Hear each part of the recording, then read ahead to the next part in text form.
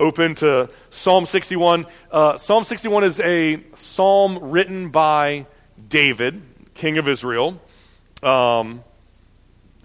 At least 75 of the Psalms, at least 75 out of the 150 Psalms that we have in our Bible, we know were written by King David. The rest were written by a handful of other people, or they were anonymous, and we're not sure who wrote them. So this one was written by King David.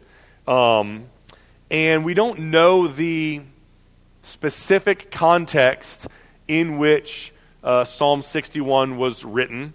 A lot of Psalms tell us specifically when they were written and what was going on in the life of the psalmist when they were written. Most don't.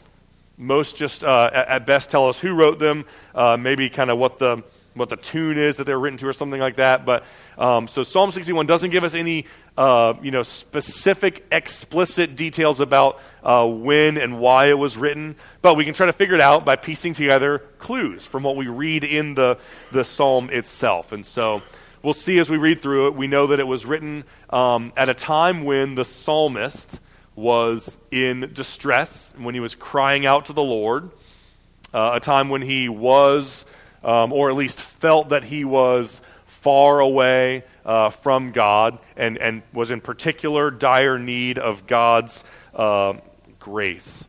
And so some scholars, some theologians will look at we'll look at this actually at verse 2 that we'll get to in a minute, where it says from the ends of the earth, and they'll conclude, well, this psalm must have been written during the exile, because that's the only way that the psalmist would write language like I'm calling out to God from the ends of the earth. The catch is that view is difficult to hold because David died well before the exile, right? Centuries before the exile, David had already died, and so those that would say this was written during the exile would say, well, it wasn't written by David, it was maybe attributed to David even though he didn't write it, or they'll say, well, the reason why we think it was written by David is because of the title at the top of the psalm, right? It says, to the choir master with stringed instruments of David, and they'll say, well, those titles there are not really inspired, and so we don't need to really, they don't really count. They weren't part of the original text. Now, it's true that chapter numbers and verse numbers were not part of the original text. They're not inspired, so you can take those with a grain of salt if you want. They were added centuries later for convenience so that people could kind of follow along with where they read. But I think that you can make a pretty good case that the titles of the Psalms were included in our earliest, they were included in the original text based on manuscript evidence, based on some other verses in the Bible that seem to refer to them and kind of consider them to be authoritative with Scripture. So I personally would rule out the idea that Psalm 61 was written by someone other than David centuries after his life during the exile. And instead I would kind of hold that this psalm was written by David like the title of the psalm says, which means to kind of consider the circumstances for it. If we're not looking at the exile, we're looking at sometime in David's life when David felt far away from God, felt like he was at the ends of the earth. And a pretty good candidate for when the psalm might have been written would be if you in 2 Samuel chapters 15 to 18. There's an episode there where David's son Absalom conspires against him and tries to take his throne from him and tries to kill him, and David has to flee for his life. And so it's certainly possible, if not quite likely, that would be the kind of the circumstances that are happening in David's life when he wrote this psalm. Now, depending on who you read, they're going to refer to Psalm 61 either as a psalm of lament, or a royal psalm, or both. Psalms of lament they're psalms of lament. They're psalms where the psalmist is experiencing, or the nation of Israel is experiencing oppression, military defeat, natural disasters, and they're asking for God's intervention. They're sad at what's happening, and they're asking for God to intervene and to save them. That's a psalm of lament. Psalm 61 is a good fit for that. And royal psalms are psalms that mention and deal with the king of Israel and his kind of role as the king of the nation, and that pray specifically for the king. Psalm 61 is a good fit for that criteria as well. And so some commentators actually classify it kind of as a hybrid, as a royal lament psalm, which I think is probably an accurate description of Psalm 61. The structure of Psalm 61 is fairly straightforward. We're going to walk through it kind of verse by verse, but it starts with two kind of couplets, two kind of dyads, or that have a prayer and a recognition. So verses 1 to 2 is a prayer. Verse 3 is a recognition that kind of buttresses it. Verse 4 is a prayer, and then verse 5 is a recognition that buttresses it. And then verses 6 through 7 is another prayer specifically for the king of Israel. And then verse 8 is kind of this concluding remark. It's a commitment to worship God in response to all he is and all that he has done. So prayer, recognition, prayer for the king, and then response of worship is kind of the structure that we'll work through. So I'll read it in its entirety, then I'll pray, and then we'll spend some time considering Psalm 61 together. Heavenly Father,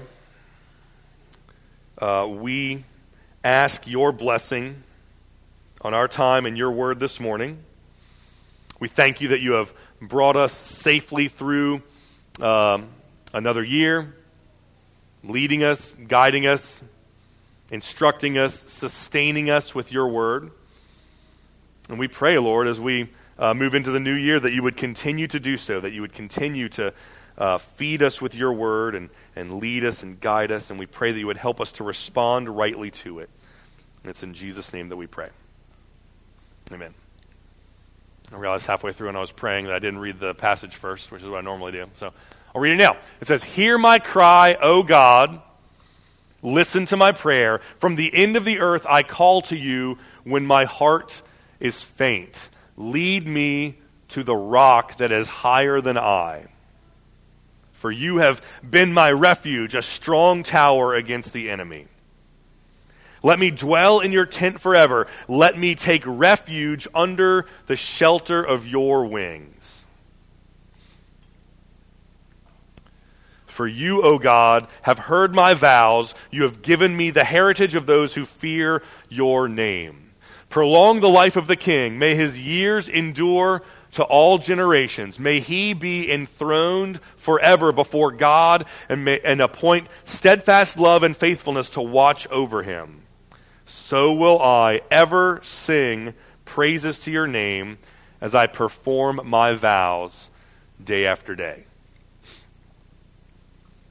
Okay, so Psalm 61 starts, like I said, two kind of couplets, the first of which we're looking at on the screen here. "Hear my cry, O God, listen to my prayer. From the end of the earth I call to you when my heart is faint. Lead me to the rock that is higher than I." So David is saying, God, I need you to hear me and listen to me. I am in a particular situation, a particular circumstance that is not necessarily conducive to you hearing my prayer, but I need you to hear me. I need you to, as I cry out to you, I need to know and be assured that my cries are being heard. They're not falling on deaf ears. They're not falling, like a tree falls on the, right? Like, I need to know that someone is there hearing me, listening to me, and responding to me, which is a prayer that you can only pray realistically and in good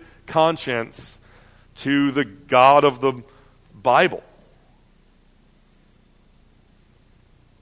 The God of the Bible, the God of the Christian faith, is unique in that he is both infinite and personal.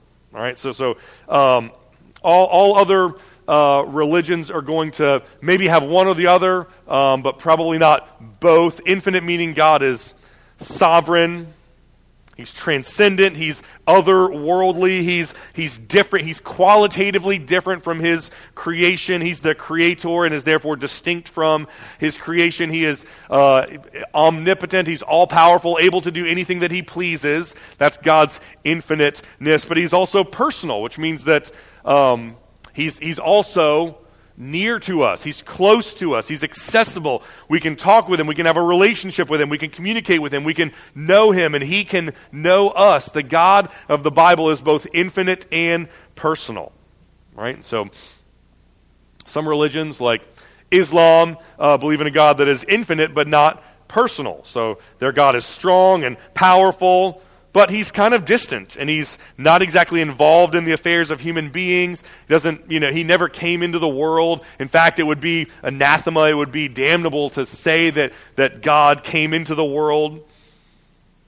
And so therefore, you can pray to God, but you can't really pray to him in the sense of bringing your requests to him and expecting him to hear them or answer them or be affected by them in any way, because God's not personal.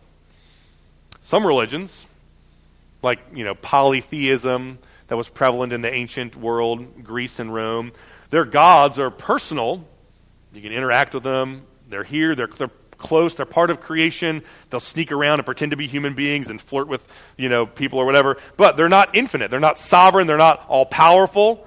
So they're basically just regular human beings that are just kind of like superpower. Like with a cheat code or something. And so if your God is personal but not infinite, then you could pray to him, sure, by all means, but he's not really worth praying to, because he does not have the ability, the strength, the power. There's no guarantee that he is going to be able to do anything that he wants or answer your prayer. And so the God of the Bible is unique, that he is infinite and personal. Right? There's nothing that he cannot do. There's no prayer that he cannot answer. There's no task that he could set out on that he would be unable to complete. And he is personal. So he hears us and he cares about us and he desires to act on our behalf and he desires to leverage his omnipotence and his sovereignty for our good. And so David knows that. He trusts in that, and he says, because of that, God, I am praying to you, and I want you to hear my cry and listen to my prayer. He says, I'm calling out to you from the ends of the earth when my heart is faint.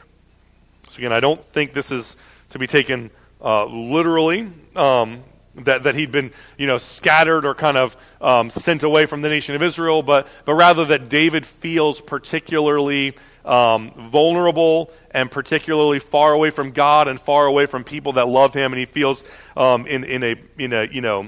he's emotionally, spiritually, relationally exhausted. So he calls out and asks God to intervene, and the intervention that he's desiring is for God to lead me to the rock that is higher than I. And so, in the ancient world, the way that you would kind of, what's the thing with real estate is location, right? So the higher the elevation, that was what you wanted in the ancient world, right? Cities like Jerusalem were built on top of mountains, on top of elevated places, because you could see your enemies coming from really far away. You could defend against them when they arrived. You would kind of fight downhill and have gravity on your side. Lower terrain, valleys, were more dangerous, right? You're surrounded by land on both sides. You're kind of isolated. There's no witnesses. Robbers would hide out and attack you. Psalm 23, same author, right? Even though I walk through the valley of the shadow of death. Valley, low, it's scary, it's dangerous. So David is saying, I'm in a valley, like spiritually, emotionally, but also physically, presumably. And so I need you to lead me and bring me to an elevated place, a rock that is higher than I, a place of safety and security and refuge.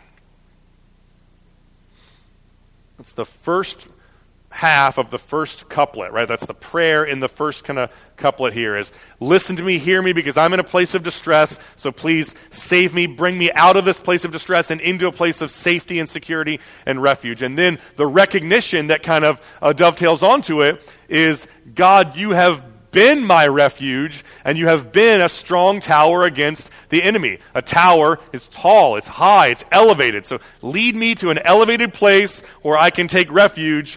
Oh, by the way, you have been my refuge, and you are this elevated place of protection and safety and security. So David is praying, right, God, I am praying that you would do the exact thing that you have a proven track record of having done my entire life up until now. I'm not asking you to do anything that's new or novel or out of the blue.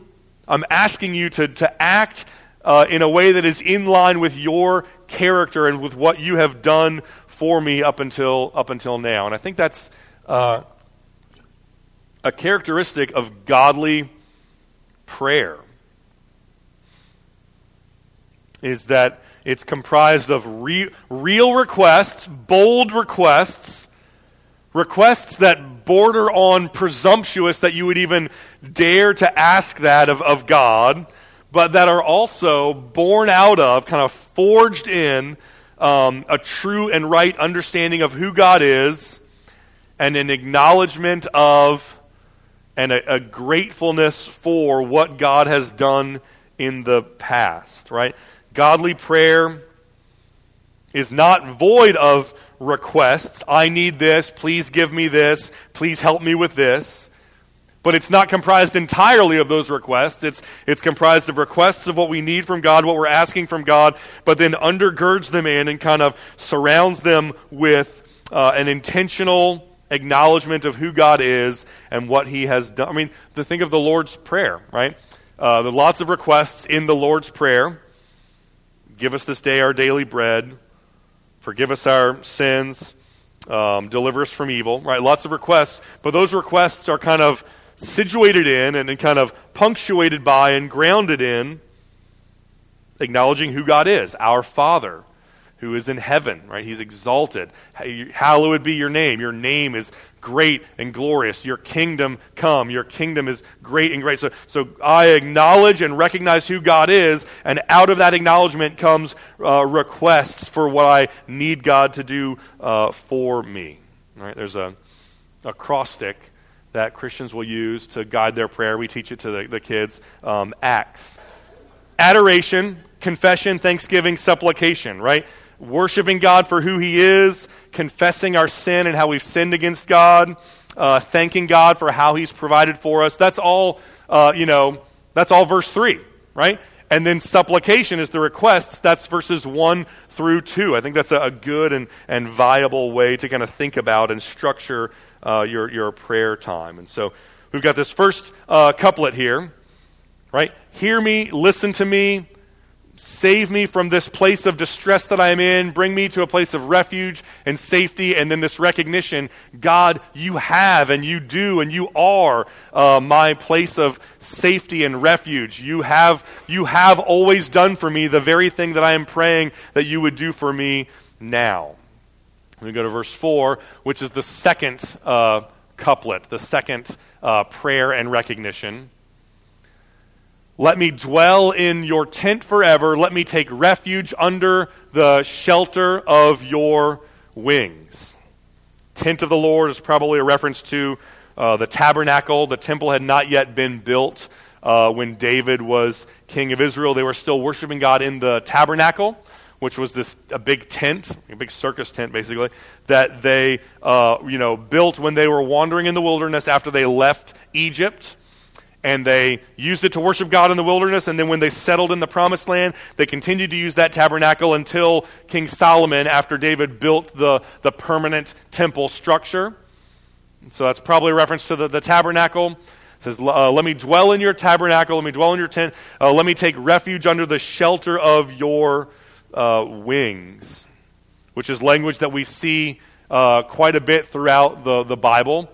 Taking refuge in or hiding in the shadow of or the shelter of God's wings, which It's still language that we use today, right? If new colleague at work and you say, I'm going to take you under my wing, it means you're going to look out for them, give them intentional, special attention or care or teaching or guidance.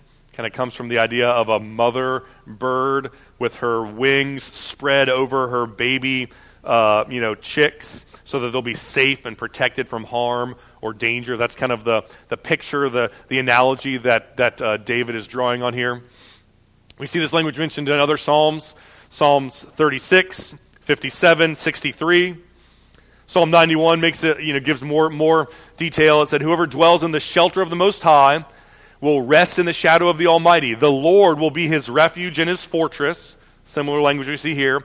The Lord will cover him with his feathers and give him refuge under his wings.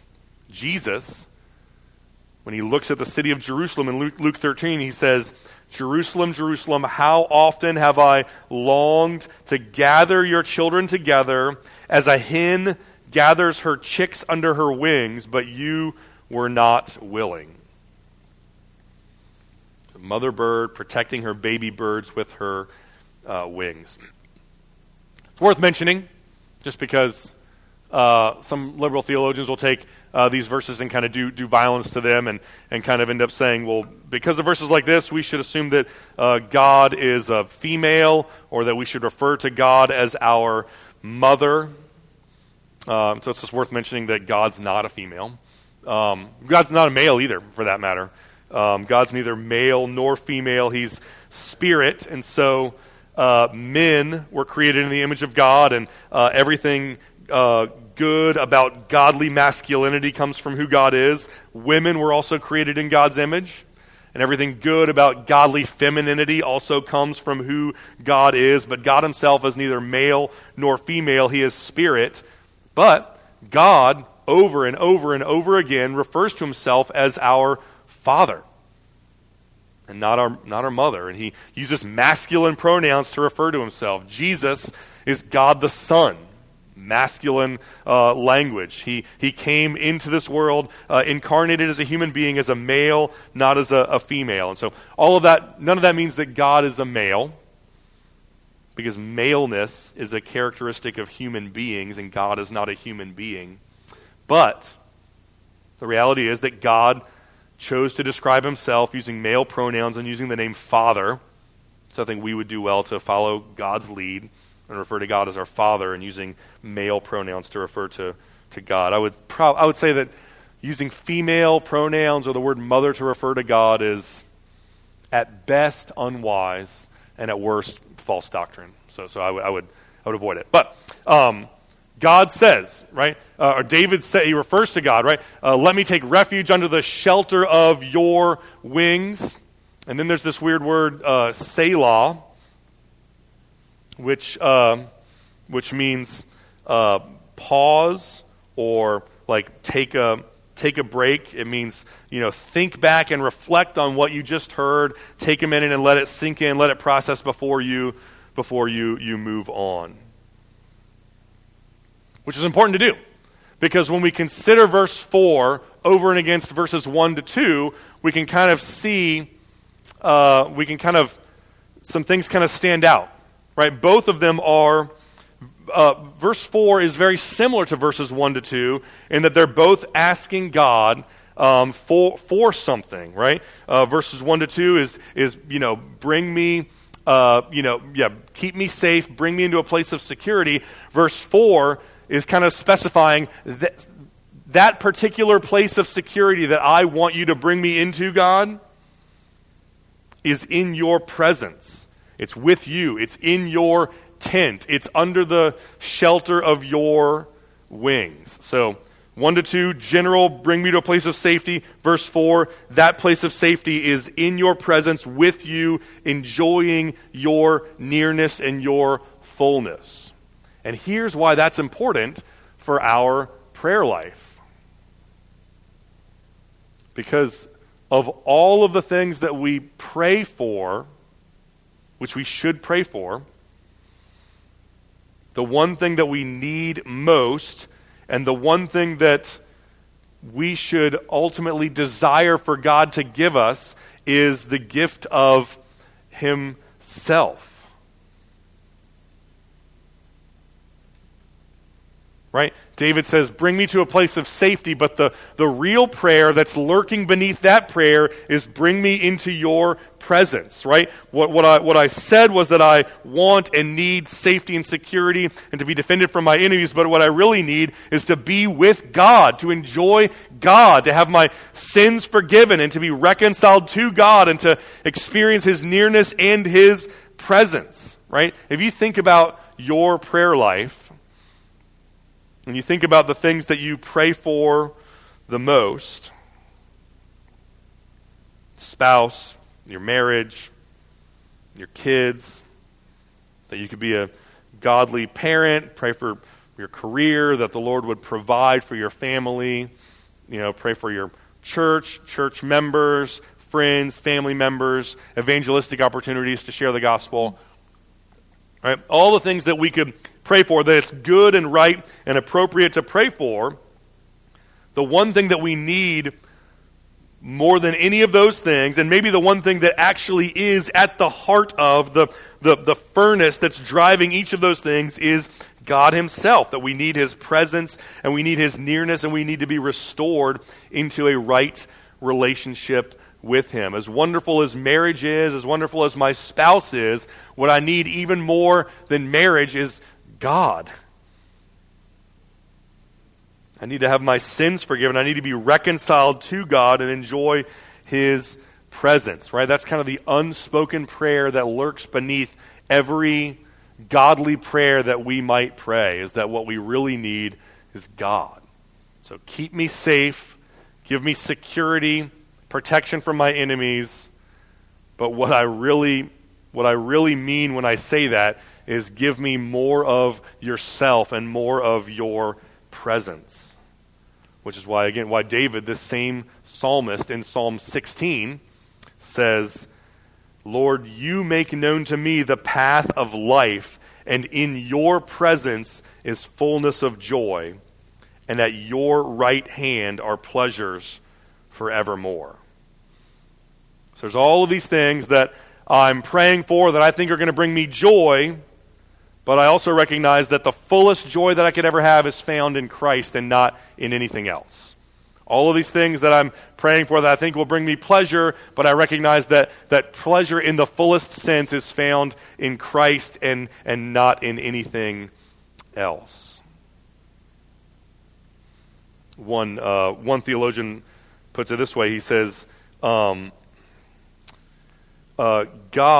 says, God will always answer your prayers. 100% of the time, God will answer your prayers, and he will always answer it in one of two ways. He will either give you exactly what you ask for, in the exact way that you ask for it, in the exact timeline that you asked for it. Either God will do that, or God will give you exactly what you would have asked for if you knew everything that God knows.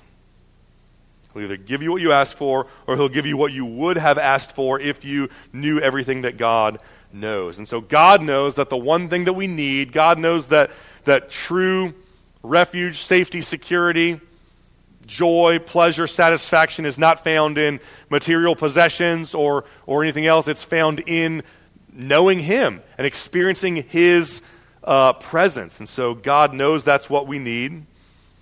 And that's what God gives us, because he knows that that's what we would pray for if we knew everything that he knows. So, prayer 1, hear me, listen to me, deliver me, bring me to a place of safety. Recognition number 1, you have been my refuge, you have kept me safe.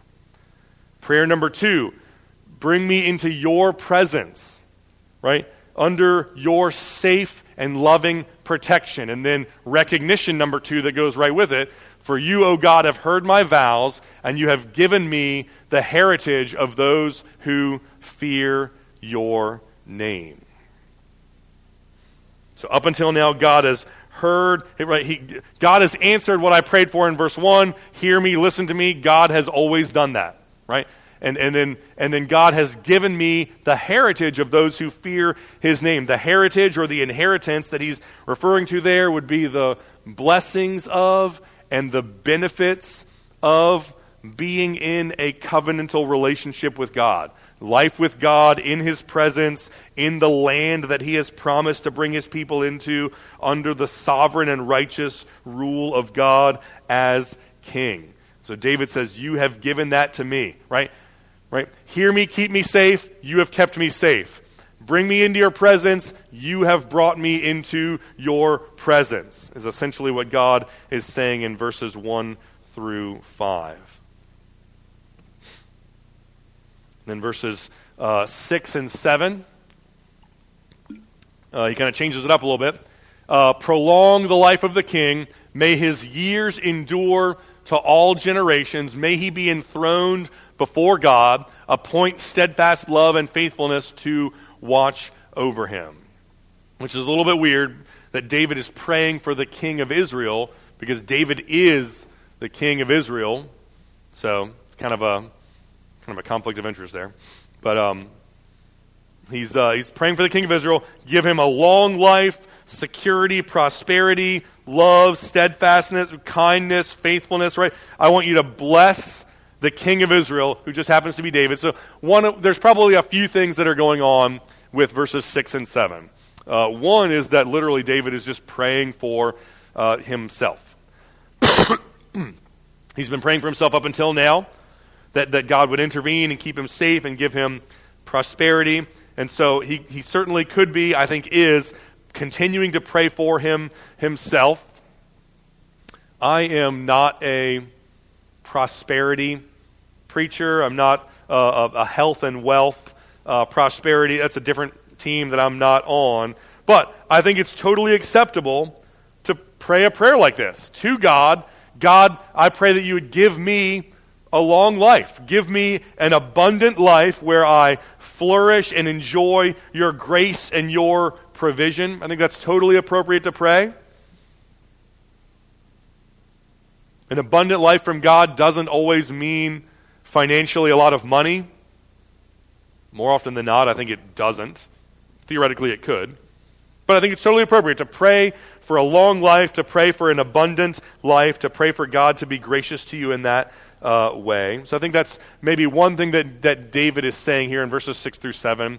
But another thing that I think he's saying or implying with these two verses is he's praying for the office of the king of Israel and whoever is going to occupy it for generations to come. So he's praying not just for himself, but for all of his descendants that are going to reign from the throne. He's praying for his son, Solomon. He's praying for his grandson, praying for his great-grandson. He's praying that they would be good and godly kings. He's praying that God would bless them and help them to thrive and help them to be good, godly shepherds over. David's praying for his family legacy and for the line of kings that are going to come forth from him for generations to come. So I think I think David's praying for himself. I think he's praying for his family legacy and his children and their descendants. But what I think David is also praying for is the final true king of Israel, what theologians call the Davidic king, the Messiah. So, another piece of candy. What kids know what the Davidic covenant is, or can tell me or explain to me what the Davidic covenant is? Anyone want to give it a shot? Davidic covenant. Well, we'll have to find another question for you guys to score some candy later. The Davidic covenant is from 2 Samuel chapter 7, and in it, David, this king right here, he is in the palace and he's feeling convicted. He's saying, I live in this beautiful ornate palace that I've built, and we're still worshiping God not in a temple, but in a tent, in a circus tent. Right? That's where we go to church and worship God, is in a thing called the tabernacle. And so I am feeling convicted by that. I want to build God a house. In 2 Samuel 7, God responds back to David and he says, you're not going to build me a house. I am going to build you a house. And by that, God means when your days are fulfilled and when you die and lie with your fathers, I, God, am going to raise up from your Davids, from your offspring, a future king, and I'm going to establish his kingdom, and he will sit on the throne of David forever. That's the Davidic covenant. That's God's promise to David about a future king, a Davidic king that is going to come and rule over God's people. And so when David prays for the king of Israel, but not just any king, but specifically a king whose years are going to endure to all generations and who is going to be enthroned forever before God, he is praying tangentially or indirectly, he's praying for the Messiah, the true and final king. He's praying for myself, the current king. He's praying for my children, the future kings. And he's praying for the Messiah, the true and final forever king, Jesus Christ. And so verses 6 and 7 are effectively David praying, God, I pray for the future rule and reign of the Messiah. I pray that his kingdom would come. I pray that his will would be done on earth as it is in heaven. I pray that he would reign from the throne forever and ever. I pray that his reign would be righteous and wonderful and a blessing to all people in his kingdom. I pray for the glorious, eternal, eschatological kingdom of God. So there's a lot of theology packed into just a very small amount of real estate there in verses 6 and 7.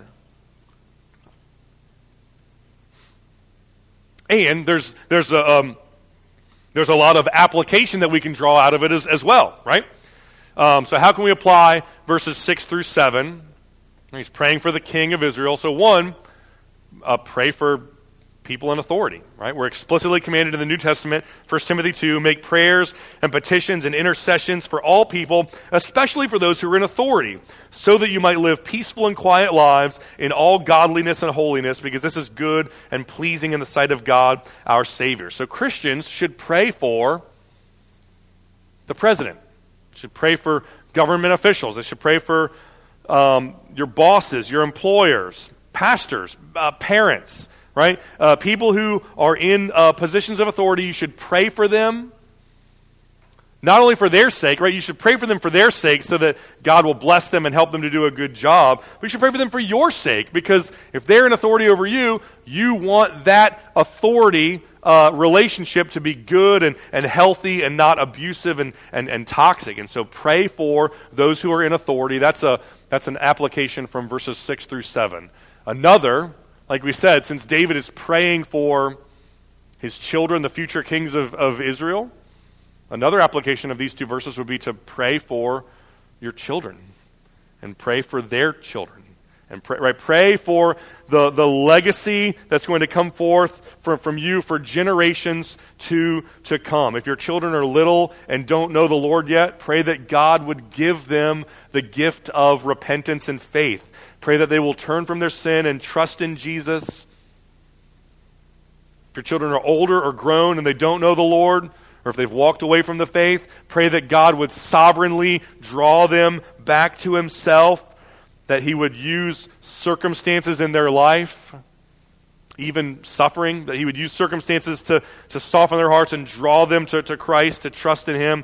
If your children are believers, thank God for that, and pray that God would keep them and cause them to persevere and encourage their hearts and their souls. Pray that they would, if they're not already, pray that they would commit to a healthy local church that will disciple them and help them to follow Jesus.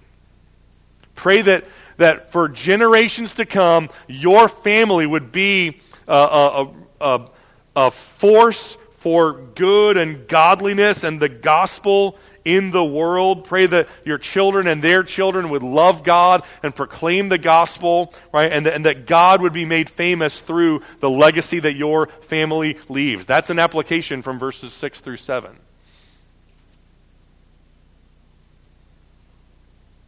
And another one, inasmuch as this verse is referring to the Davidic king, the Messiah, Jesus Christ, and his eternal kingdom, we should pray for that and pray about that. We should pray about heaven. We should pray that God's will would be done. We should anticipate the glory of being in the presence of Jesus forever and ever. And we should pray that God would manifest it and bring it here to earth in his perfect timing according to his perfect will. All of that is bound up in these two verses, I think. Praying for those in authority, praying for your family and its legacy, praying for Jesus and his eternal kingdom to come.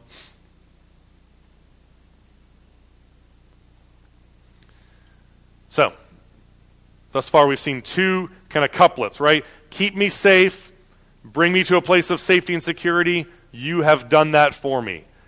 That place of security that I want to be in is in your presence, with you, enjoying you. You have done that. And then I pray for the king of Israel and his kingdom. And then finally, verse 8, David he resolves to respond to God and his grace in his life. He says, so will I ever sing praises to your name as I perform my vows day after day. So, all these things that I've asked from you, grace, safety, intervention, presence, right? The king, I've asked you for a lot of things, but I am also committing to do something. I'm committing to respond in a certain way. And David's response is one of worship and of faithfulness. So I will respond to the goodness of God, the grace of God, the character of God with worship. I will sing praises to your name, right? I will declare through song and through words how good and great God is. I'll sing about how good God is. You could argue that the whole purpose of the entire Christian life is to observe and behold and see and savor the goodness and the glory of God, and then to respond to that goodness that you have just beheld with worship and with singing and declaring how great God is. Right? The chief end of man is to glorify God and to enjoy him forever. And so the essence, the trajectory of the Christian life is to behold God's glory and then to worship God and exalt God because of and for his glory. But David is also careful, right? So I will ever sing, I will worship you and exalt you and talk about, with my words, I will declare how good and great and glorious you are. I will make every effort to make God as famous as I can in all the earth. But I also recognize that worship is not limited to what I say with my mouth, what I sing. It's not less than that, but it is far more than that. True worship, real godly worship, is not less than what we say and what we sing, but it is far more. Next week we're going to look at Romans 12. Verses 1 and following, where Paul says, in view of God's mercy, I want you to present your body, present your whole entire self, your whole life, the entirety of who you are, present yourself to God as a living sacrifice. This is your spiritual act of worship. So your spiritual act of worship is not singing, it's not limited to singing songs here on Sunday morning or singing songs as you drive in your car. It's not limited to, music or what you say. True worship, when understood rightly and when practiced rightly, is when someone loves God and gives the entirety of who they are to God, mind, heart, body, intellect, emotion, will, life, possessions, money, resources, relationships, everything that I am, everything that I have, I'm giving it to God. Everything that I have is yours. You created me. You gave me everything that I have anyway. You saved me. You died on the cross for my sins to reconcile me to God, so I owe you everything. Everything that I have belongs to God. It's yours. That's what true godly worship is. It is singing about how great God is. It's not less than that, but it's far more. It is giving the entirety of who we are and what we have to God. Performing my vows, right? Doing that faithfully day after day after day, performing my vows day after day.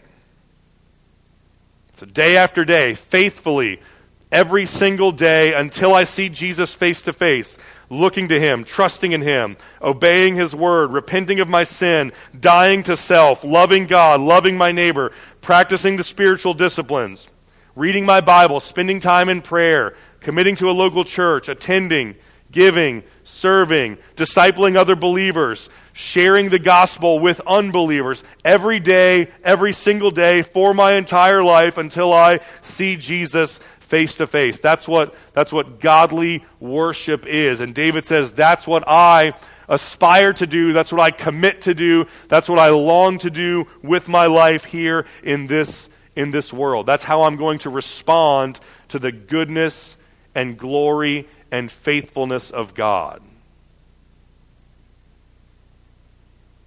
And that's how God is calling us to respond to him. To see the goodness and the glory of God, to see how he answers our prayers, and then to respond to the glory of God by worshiping him with what we say, with what we sing, but also with our lives and how we live for God and for his glory, right? We pray that God would hear us and listen to us and bring us to a place of safety. We acknowledge that God has been our refuge and kept us safe. We pray that God would give us the gift of his presence, the best and most glorious thing that there is. We acknowledge that he has done that and that we currently enjoy the benefits of being in relationship with God. We pray for our leaders, our family, the eternal kingdom of Christ, and then we respond by worshiping Jesus with all that we are for all of our lives, for all of eternity. Let's pray together.